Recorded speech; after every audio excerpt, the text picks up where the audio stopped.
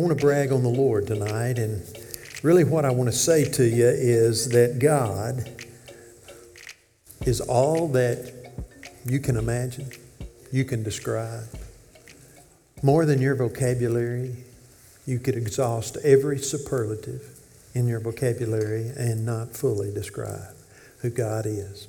I have no intentions of exhausting who God is tonight.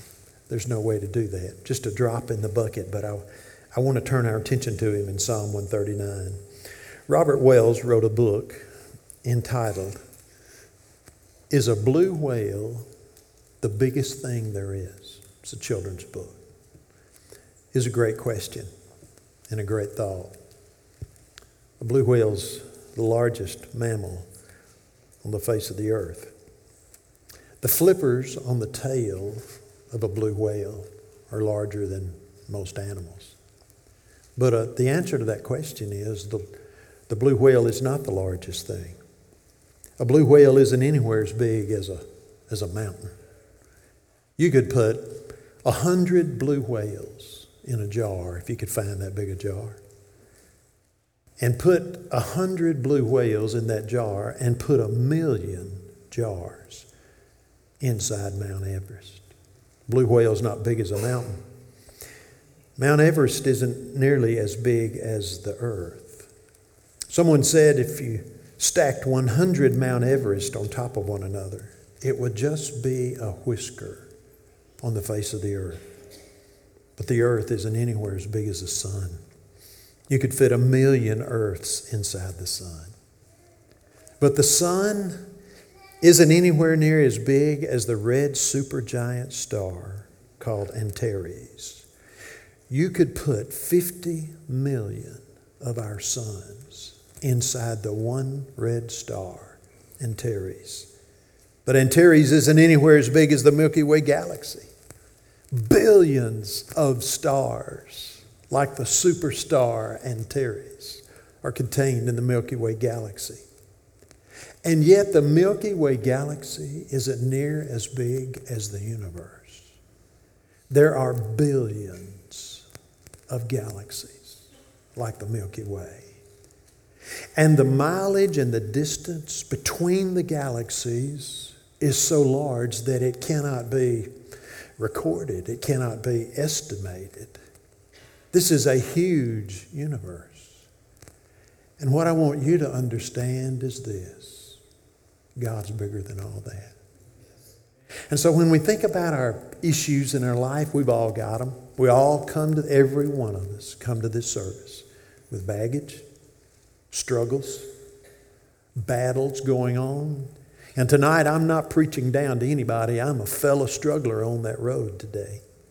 And while my battles may not be yours, and you may think mine are not even significant, we all come to this service with battles. I'm not talking to you as some kind of super spiritual that doesn't seem to understand or know. I'm not here to preach a prosperity gospel to you that I'm sanctified and I live above all that. Certainly the Apostle Paul wasn't. He described the Christian life as warfare. He spent a lot of his time in prison. He spent a lot of his time in bondage. He didn't know much about the prosperity gospel that we're hearing so much about today, the health and wealth stuff. He struggled.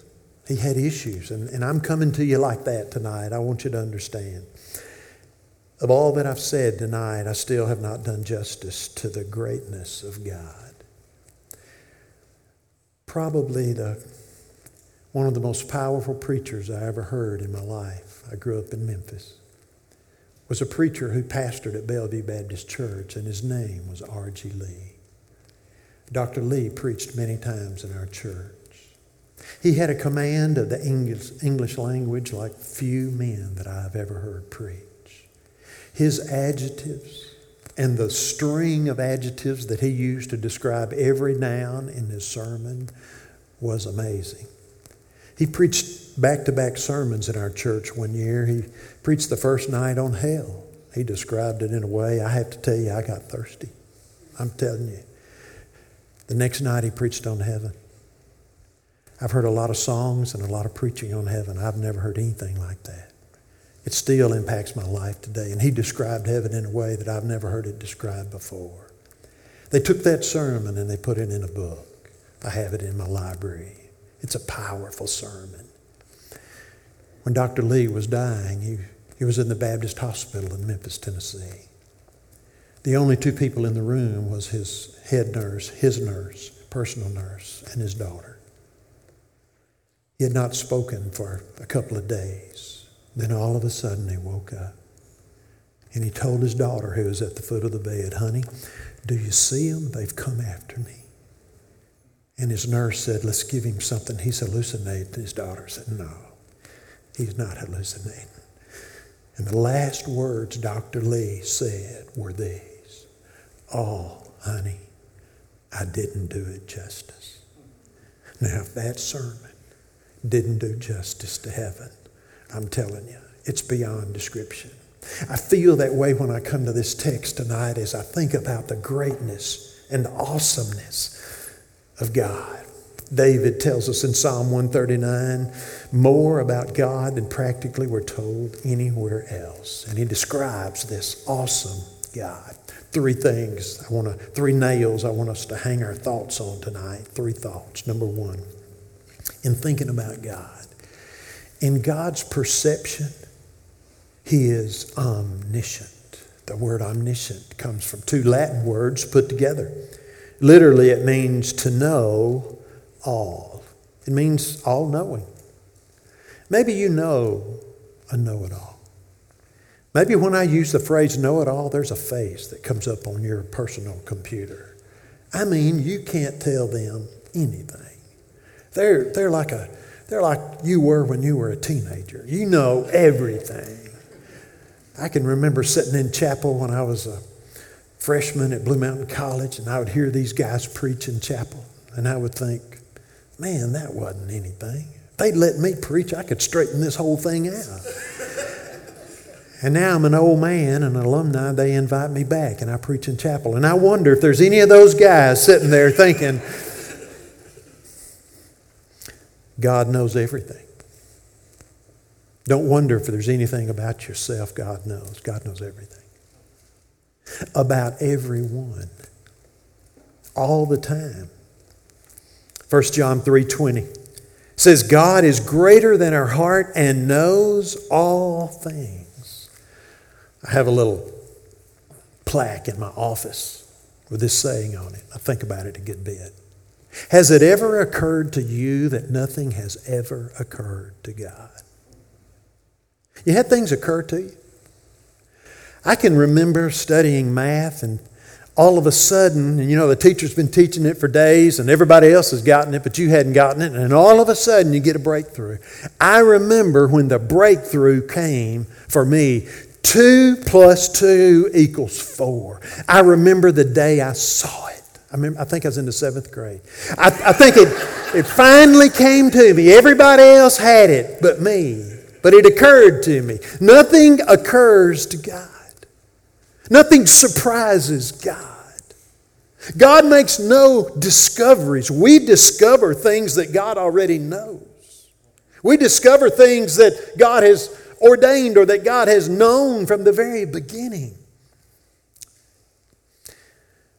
Understand that God's knowledge is not just intellectual, it's personal. God knows everything, but hear me right here. God knows you. God knows you. So much of my prayer time is explaining things about myself to God, and what a waste of time is that? It's more for me, I think, than it is for God. I'm not going to tell God anything about me He doesn't know. I might discover something about myself in prayer, but God makes no discoveries. He knows me. He knows you. Now, here's the frightening thing.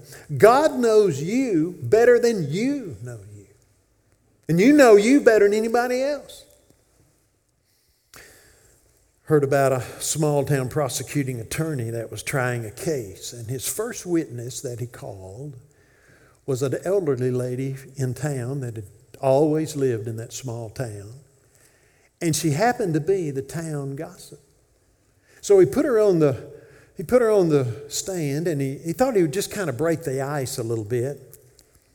He asked her, Miss Jones, do you know me? Do you know me? Miss Jones said, Mr. Smith, I know you. And frankly, you've been a big disappointment to me. He said, you lie, you cheat on your wife, you manipulate people, you talk about them behind their backs, you charge way too much money, and you don't have the brains to realize you're never going to amount to anything but a 2-bit paper pusher. Yeah, I know you. It just kind of took him back. He looked over there and he said, well, do you know the defense attorney? She said, yeah, I know Mr. Bradley. I've known him since he was a boy. He's always been a tremendous disappointment to me. He's lazy, has a drinking problem, cheated his way through law school, can't find any woman who'll marry him. He's the most crooked lawyer in the state. Yeah, I know him. And at that point, the judge brought his gavel down and called both the attorneys to the bench. He said, if you ask that lady, does she know me, I'll throw you both in jail. He didn't want to hear it. God knows you. Don't wonder about it. There's no need pretending with God. There's no need giving my excuses to God about why I did this, or reasoning or condoning the way I've done that's sin in my life to God. There's no need in doing that, because He knows not only what I've done, but He also knows my motive. God knows us. Psalm 139:1 says, O Lord, you have searched me and known me. He knows our character. David was king. In that day, kings were also the judge and the jury for cases and things that had to be decided. And daily, many people came before King David. They had no idea what was in his heart. He was looking at their case, listening to their problems, and trying to decide things. But nobody knew David's heart. But when David in this passage talks about the Lord, he knows that the Lord knows him. And he knows that the Lord has searched him out. Down in the bottom of your heart right now are things that nobody around you knows about you. But God knows. He knows your things in your heart that are right, and He knows the things in your heart that are wrong. He knows our character, but verse 2 says He knows our contemplations. Listen, you know my sitting down and my rising up. You understand my thought afar off. I want to tell you something really scary. My thoughts are a flashing neon sign to God. Your thoughts are just unspoken words to God. He knows it all. And He looked at the deeds of Jesus looked at the deeds of the Pharisees, and they were doing all the church stuff. They were praying. They were reading their scripture. They were giving their tithe. I mean, they were giving their money. They were doing all the stuff. But they were doing it for the wrong reason. And Jesus looked at them and said, your throat is an open sepulcher, and I'm able to see why you're doing it, and you're just praying to be seen of men. You just carry these big copies of the Scripture. The Greek word is phylacteries. They carried these big copies of Scripture, these big Bibles around, so everybody would see their big Bibles. And they prayed on the street corner so people could see them. And it was all for show. Jesus condemned them for it. Why? I want you to understand there's a right way to do a right thing, and there's a wrong way to do a right thing. I could maybe preach a sermon to try to impress somebody. There's no reward in that. God's not in that. I could maybe sing a song to try to impress somebody, either to get low enough to make the speakers growl or get high enough to break the windows out, just to show the folks what I would be able to do. God's not honored in that. You're honored in that. God doesn't get glory from that. You get glory from that. And so there's a right way to do a right thing. Can I tell you something? When you're in a service where people are singing for the glory of God and the preacher is preaching for the glory of God, something's going to happen in that service, because God is getting the glory and He's getting the credit. He knows our contemplations. You can tell God a secret, but you can't keep anything secret from Him. He knows our conduct. Listen to verse 3. You comprehend my path and my lying down. God knows every place I go. God knows everything that I do and everything that I think or say while I'm there. Proverbs 15:3, the eyes of the Lord are in every place, keeping watch on the evil and the good. He knows our conduct. He knows our conversation. Listen to verse 4. For there's not a word in my tongue, but behold, Lord, you know it altogether. Let me tell you something about God. He knows what I'm going to say before I say it. He knows, and sometimes I don't even know what I'm going to say. You know what I'm talking about? Sometimes he came out and said, I didn't know I was going to say that. He knows what I almost said. Did you ever almost say something? But you didn't say it. I had this guy in my community years ago. I was at a little country church and I was trying to win this guy to the Lord. He was a fisherman. He loved to squirrel hunt and he loved to fish. And so when God put him on my heart so heavy, I said, well, I got to get, Nate never comes to church, so I got to get with him. And so I decided I'd ask him, would he take me fishing? And so he did. I heard he was a pretty good bass fisherman. He caught some big fish. So we go out to this little pond. I'm asking him instructions. How do you do this? And he's helping me along. And all of a sudden, he hooks one that the pole just about, I thought it was going to break. It just bent over and the tip of the pole just about went in the water. Man, he starts to fight. I see the fire in his eyes and he fights that fish. He gets that big bass right up to the edge. We both look at him. He's right on the edge of the boat. And he reaches over and he's going to grab the mouth of this big bass. And just as he reaches for it, the big bass does this and just throws that lure. They had told me he had a filthy mouth.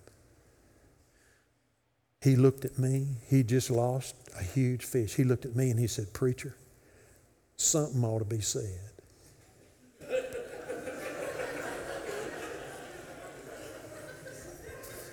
But he didn't say nothing.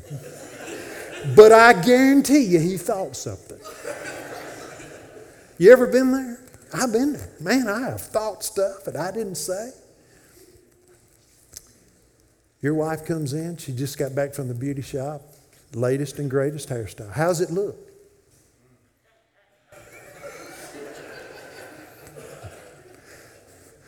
I tell you, it's beyond description, hon. I don't have the words to tell you how that looks.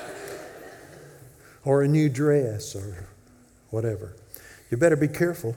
Just because you didn't say it to her doesn't mean that God doesn't know what was in your heart. Honestly, God knows everything. Everything about you. Psalm 139, verse 5 and 6. You've hedged me behind and before. You've laid your hand upon me. Such knowledge is too wonderful for me. It's high. I cannot attain it. God's mind blows mine. What God knows, what God sees, what God perceives. It's amazing. In His perception, He's omniscient. He knows it all. Secondly, in His presence, He's omnipresent. Listen to verse 7. Where can I go from your spirit? Or where can I flee from your presence? One of the great philosophers I like to read after him, his name was Yogi Berra. Yogi said, I've noticed that everywhere I go, there I am. He's right. Everywhere you go, God is. What are you going to do this week? Well, I'm going to go to town. I'm going to go to school. I'm going to go eat. I'm going to go to Corinth. I'm going to go to Florence. I'm going to go. Did you ever think about this fact? God never has to go anywhere. God's there. Death can't take us from His presence. Psalm 139:8. If I ascend into heaven, you're there. If I make my bed in hell, you are there. The message is, whether you're flying high or you're lying low, you can't get away from God. Romans 8:38. Neither death nor life can separate you from the love of God. Death does not separate you from God. Death hurts us. There is a sting about death. Personally, if a believer is experiencing death, there is no sting. We're in the presence of the Lord. But when you give up somebody close, it's a tough time. My mom and my dad, my mom died in my arms and my dad died 2 days later. I preached their funeral. We buried them in the same hole. My mom passed. I went across the room to tell my dad what had just happened. I said, Daddy, Mama's with Jesus. Within 30 minutes, they could not find the bottom of his blood pressure. He just started shutting down. He willed it to happen. It took him 2 days to die. They had talked to me about preaching the funeral. Each of them had no idea it was going to be the same day. As I stood in my church that day, my dad's casket on this side, my mama's on this side. I preached the funeral. God gave me grace. I know what it is to give up somebody close. But death may separate us from loved ones, but it does not separate us from God. And all the way through that, the grace of God was there. All the way through that, the grace of God sustained me and is still sustaining me today. And what I want you to understand is that while people may leave us, God never leaves us. And you never go a place that God is not already there. The reason that Paul took such comfort in the dungeon is because God was in that dungeon with Paul. The reason we can take comfort, and I want to be an encouragement to you tonight, I want you to understand something. You never go through anything all by yourself. You may be in a room where no other person is there, but God is there. You may be in a difficulty where nobody calls and nobody seems to care, but God cares and God is available. You don't face anything by yourself as a believer. Not one thing, not one moment. You can't go a place where God's not. There's so much in this passage of Scripture. Death can't take you from His presence. Secondly, distance can't take you from His presence. Listen to verse 9 and 10. He says, if I take the wings of the morning, if I get up in the morning and I travel at the speed of light, 186,000 miles per second, just to get technical. If I get up in the morning, rise with the sun, I travel at 186,000 miles per second all day long. Listen to what he says. And I dwell in the uttermost parts of the sea, which was to the west. Even there shall your hand lead me, and your right hand shall hold me. If you fly in the air, God is soaring with you. I never get on a plane that I don't think about Psalm 104, verse 3. He makes the clouds His chariot, and He walks on the wings of the wind. Regardless of how far you go, regardless of how fast you go, when you get there, you'll find God waiting on you. Darkness can't take us from His presence. Listen to verse 11 and 12.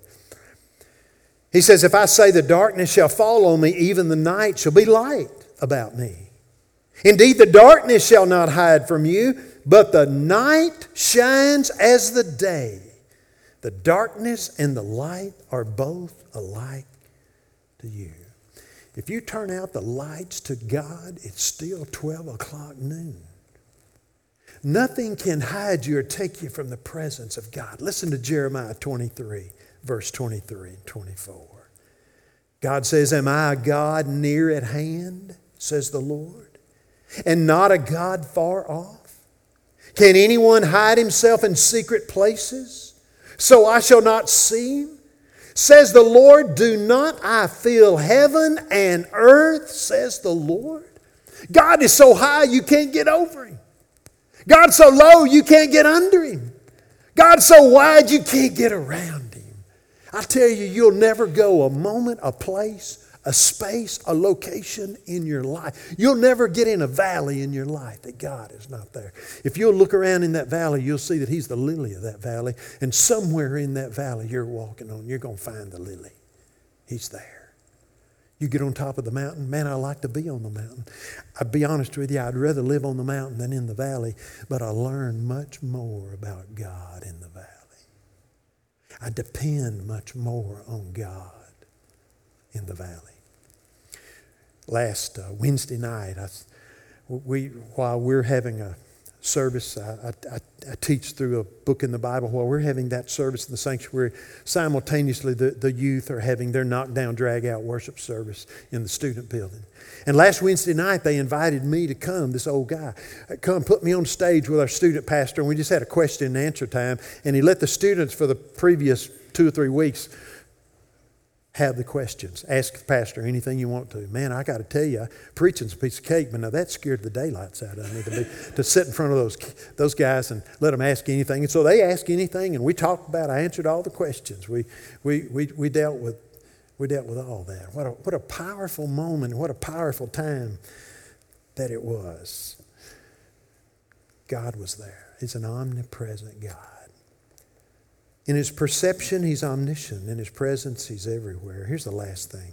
In His power, He's omnipotent. This is really, all that's just been an introduction. This is really what I want to talk about tonight. He's an all-powerful God.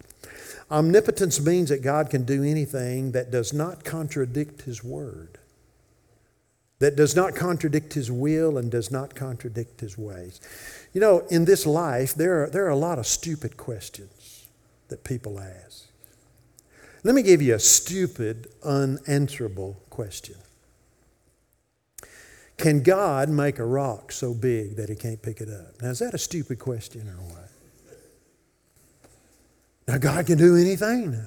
Preacher, you said God could do anything. Maybe you got a stupid question. Don't ask me tonight. I really don't want to hear it. Omnipotence means that God can do anything. Titus 1:2 says God can't lie.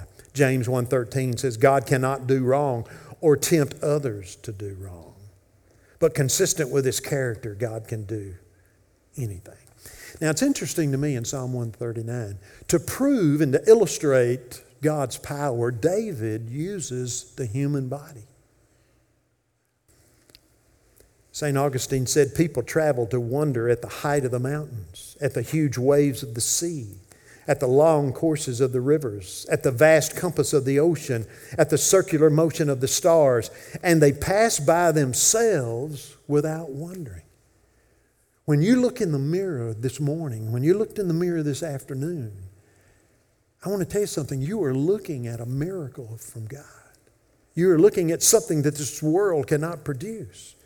More wondrous than the stars that twinkle is what you can see when you look in the mirror. Verse 13 says, "For you formed me from my inward parts.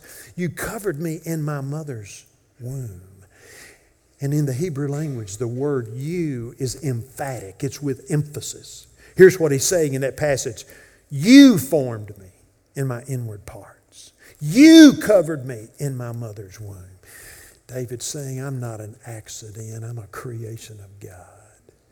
I'm not a nameless bundle of tissue in the womb. I am a creation of God. Psalm 139, verse 15 and 16. Listen, he's getting ready to close. He says, my frame was not hidden from you when I was made in secret and skillfully wrought in the lowest parts of the earth. This phrase, skillfully wrought, in the Hebrew, it describes the work of a craftsman, the work of an embroiderer, a weaver that forms a beautiful tapestry with precise workmanship.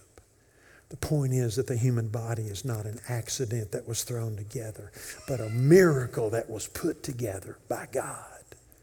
You're somebody. You're somebody that God made. Let me tell you about this miraculous God and this miraculous creation. God created us, and He created me, and He created you, and we are very different. Aren't you glad that you're different from me? Don't say amen if you hadn't said it all night. But I'm glad that I'm different from some people. And I'm sure they're grateful for those same differences.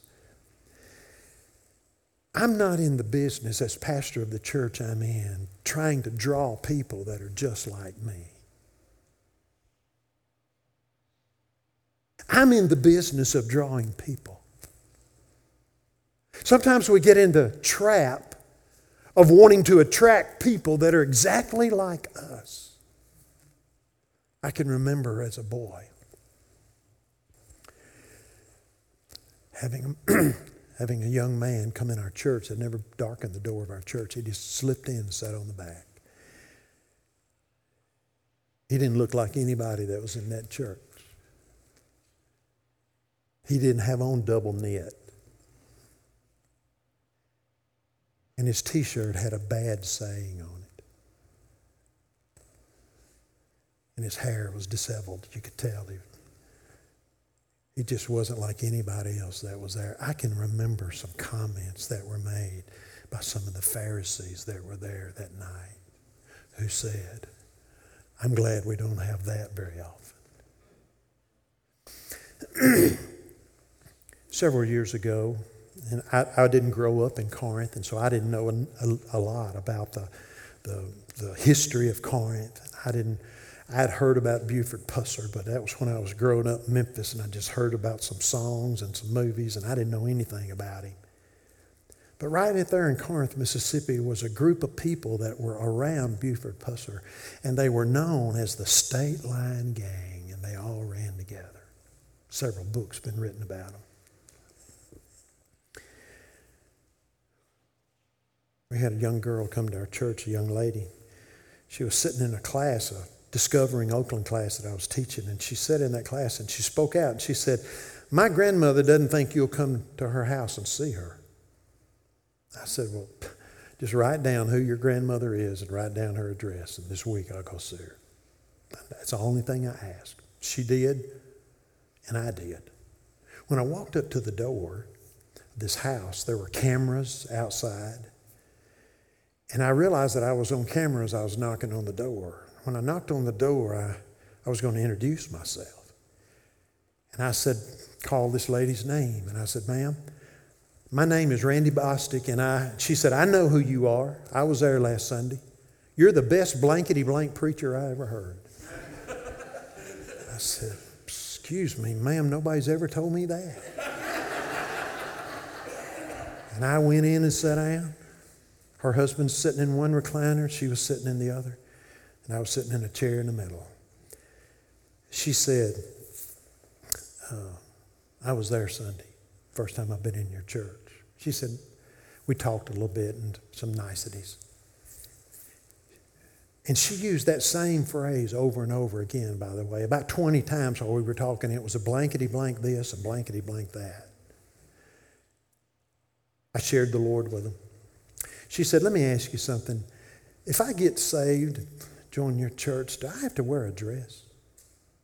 She said, I've had polio and I don't do dresses. I said, no, ma'am, you won't have to wear a dress.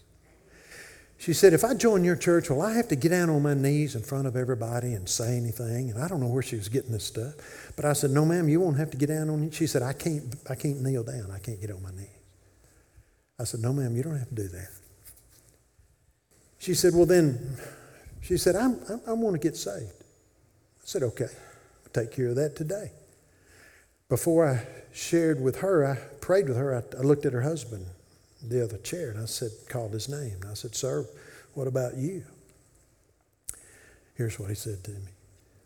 Brother Andy, I've done lots of stuff. I said, I don't care what you've done. If you can trust Jesus, he'll save you today. So we prayed together. Man, they prayed glory down on me, and they just gave the best they knew how. They just gave their heart to Jesus. They said, okay, we want to be baptized. I said, okay. So then a couple of weeks, we baptized them both. The night we baptized them, we had 5 deputy sheriffs there. They just wanted to see if what they'd heard was real. They just came to watch. Sure enough.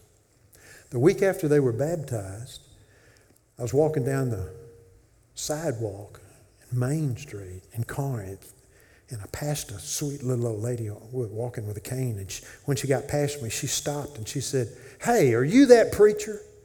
And I always hate that kind of stuff. I don't know what they're going to say.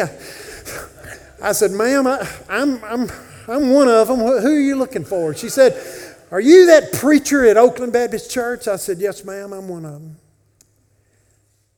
And she called his name. He's with the Lord now. I'm going to call his name tonight. She said, "Are you that preacher? Did you let Junior Smith in your church?" I said, "Yes, ma'am. Baptized him last Sunday night." She said, "How could you let a guy like that in the church? He has stole from everybody. He's murdered people. He's known wide, near and far about all these things. How could you let a guy like that in the church?" I'm going to tell you what I told her. I said, "Ma'am, that's who I'm after. That's exactly who I'm after." We were doing ministry in a little apartment complex a couple of weeks ago. Sharing the gospel conversation with this young man. He had tattoos everywhere. He said, "If I come to your church, can a guy that wears tattoos come to your church?" I said, "Look over there. That guy's fixing to give his testimony to the microphone. Had tattoos all over his arm." I said, "Just listen to his testimony." Years ago, when I first came to the church I'm at, I had one of the old guard come up to me. We were about to go out on outreach, and had one of the old guard in the church come up to me, set me up with this, said, "Preacher, what if I knock on the door and a black man comes to the door, and I share Jesus with him, and he wants to get baptized, and he wants to come to this church? What am I supposed to tell him?" And I said, "You tell him this. You tell him if he's not welcome, I'm not welcome." Isn't that why we're here? I mean, have I missed something? Are we not here for people? Do we have to size them up? Do we have to measure them? Do they have to pass some kind of human test before they come to the Lord? I hope not. I never would have come.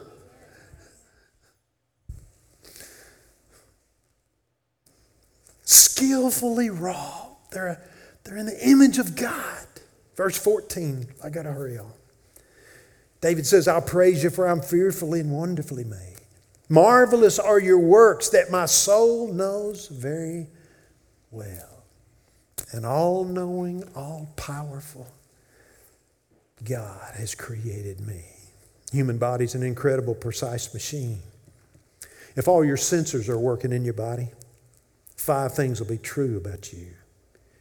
You can feel on your fingertips or face a pressure that depresses your skin. You can feel the touch 4/100,000ths of an inch away. You can see a small candle flame from 3 miles away at night. Your eyes are the creation of God. You can smell 1 drop of perfume diffused through a 3-room apartment. You can taste 4/100ths of an ounce of table salt dissolved in 530 quarts of water. You can feel the weight of a bee's wing falling on your cheek from less than a half inch away. And then David tells me the most incredible thing of all about God. And I want to encourage you with this. It's why I chose this message. It's why I feel like God had me go here. What I want to share with you. Listen to verse 17 and 18. "How precious also are your thoughts," capital Y, "are your thoughts to me, God. How great is the sum of them. If I should count them, they're more in number than the sand. And when I awake, I'm still with you." I want you to think about something with me tonight. The mighty, omnipotent, omnipresent God thinks about us. Did it ever cross your mind that you cross God's mind? Here's what David says about how often God thinks about him. "How precious also are your thoughts to me." Here's how David describes it. "When I count them, they're more in number than the sands of the sea." Now here we sit tonight. We've got our own little struggles. That's how we began this journey tonight. We've got all the things that we're facing individually. And sometimes the devil tries to isolate us and get us on an island and have us to think we're the only one or the first one or the last one or nobody else understands what we're going through. I know you're going through a lot. I know you have burdens that you bear and cares that are on your heart. I understand that because that's what life, that happens in life. There's nothing unspiritual about that. But what I want you to understand is that you don't face that alone.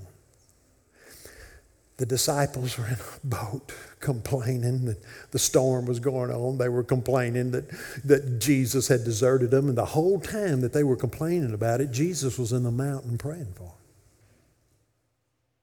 They just weren't aware of it. I want to make you aware of something. God thinks about you every day.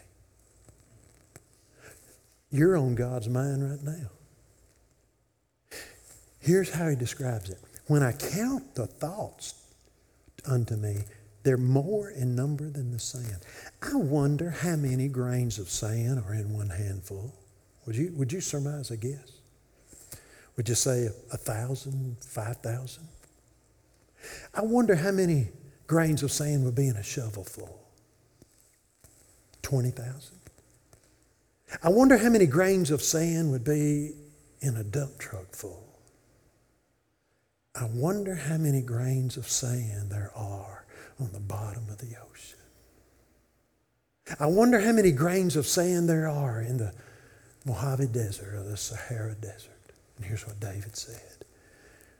God, you think about me more than the number of the grains of sand. My goodness. With God running this universe, how does he have time to do that? Because he's God. That's the God we serve. That's the God I walk through this life with. In my first little church, I didn't know, I think the Greek word, let me use a Greek word. I didn't know squat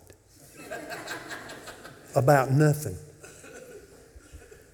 Everything in that church was my first thing. I'm done after this. Everything in that church was my first thing. My first wedding was in that church. It was a mess.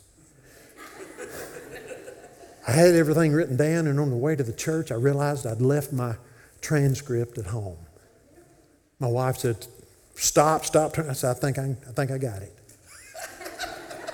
I did fine, except when we come to that point about getting his ring from her and her ring from him, and all that was running through my mind.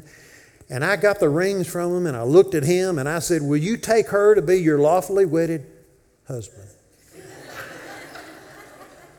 And he didn't answer. So I asked him again, will you take her to be your lawfully wedded husband? Finally, he gave up and said, I do. Man, her mother, she nailed me right after that. If Randy Boston, if they're not married, I'm going to send the law after you, blah, blah, blah. My first Lord's Supper. I didn't know anything about the Lord's Supper. So one of the deacons, I had 5 deacons, one of the deacons came up to me and said, let me take care of the Lord's Supper, preacher. You just worry about what to say. So I did exactly what he said. I was worried about what I was going to say. When I got up there to do it, it was a Lord's Supper table, and the table was spread. You know how we do it in tradition. It was covered and all that stuff, and I was just kind of talking. I had called my dad, who was a pastor, and said, what did I say at the Lord's Supper? He had told me I was saying it. So we get to that point, it's time to, after this is what it is and who takes it and all that. Then we uncover. When we uncovered it, I thought, man, what is that? Has somebody been painting in here? What is that? That old deacon had gone to the sheriff in that dry county, and he had brought some confiscated wine. He had always wanted to use real wine in the Lord's Supper. Unbeknownst to me. I pass it out. I don't know what I'm doing. The phrase, drink ye all of it, took on a whole new meaning that night. The only drink my wife ever had was in church. She'll tell you that tonight. The only drink she's ever took in her life was in church. It was a mess. My first baptism was in that church. We didn't have a baptistry. We went out to Mr. O.C. Jarrett's pond. There was about 10 or 12 of us out there. We walked out there in that, I'm a city kid too, by the way. I'd never done that. We walked out there in that lake holding hands. We looked like the Tarzan and elephants in the Tarzan movie. We walk out there in the middle of that pond and we stop. It gets about a little bit over waist high. They're singing, "Shall We Gather at the River?" The first one in line was a 15-year-old, big old strapping, corn-fed country boy. And he looked at me in the second verse of "Shall We Gather at the River?" He said, "Preacher, I ain't said nothing, but I'm scared of water." I said, "Oh, brother, this ain't the time. Trust God. Trust God." When I took him under the water, his feet came straight up. And the only thing I could think of was my Bible teacher saying, "You got to have total immersion." So I just threw my leg over his and I rode him down in the name of the Father and the Son and the Holy Spirit. What a mess that was. I'm telling you, I didn't know nothing about nothing. Everything in that first little church, everything was such a discouragement. I quit 100 times. I wasn't there a year and a half. I quit 100 times. Everything discouraged me. I didn't know how to manage people. I didn't know how to handle situations. I was green as a gourd. I found a box of outlines 10 years later that I had preached in that church. And when I went through those out, I thought, did I preach this stuff? Did those poor people have to listen to this stuff? I'd go to the Lord before I preach. I'd say, "Lord, I don't know what to say." I had 4 sermons when I went to that church. I'd preached revivals all over the country, and I'd preached over and over them 4 sermons. I had them down. The third week I was there, I run out of stuff. I'm serious. I said, "Lord, what am I going to do?" The devil, in trying to discourage me, tried to convince me that I was in it by myself. And I found this verse. God took me to this verse, this one verse, about how often God thinks about me. When you leave here tonight, you're not by yourself. You in a mess? I've been in a mess. You're not by yourself.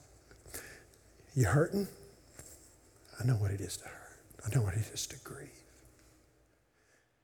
I know what it is to lose the closest person to you. But you're not by yourself. When the devil tells you you're the only one, you look at him and tell him he's a liar, because God's in the room. God's in the room. Don't you ever forget it. The omniscient, all-knowing, all-powerful God is always in the room with you. And I want to tell you something. I haven't done it justice. God is all that and more.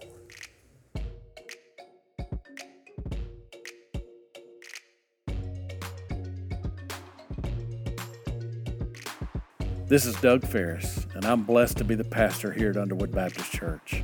I want to thank you for listening to our podcast. It's our prayer that you'll do more than listen to the sermon or gather religious information. We want you to encounter God, and we pray that He will impact your life.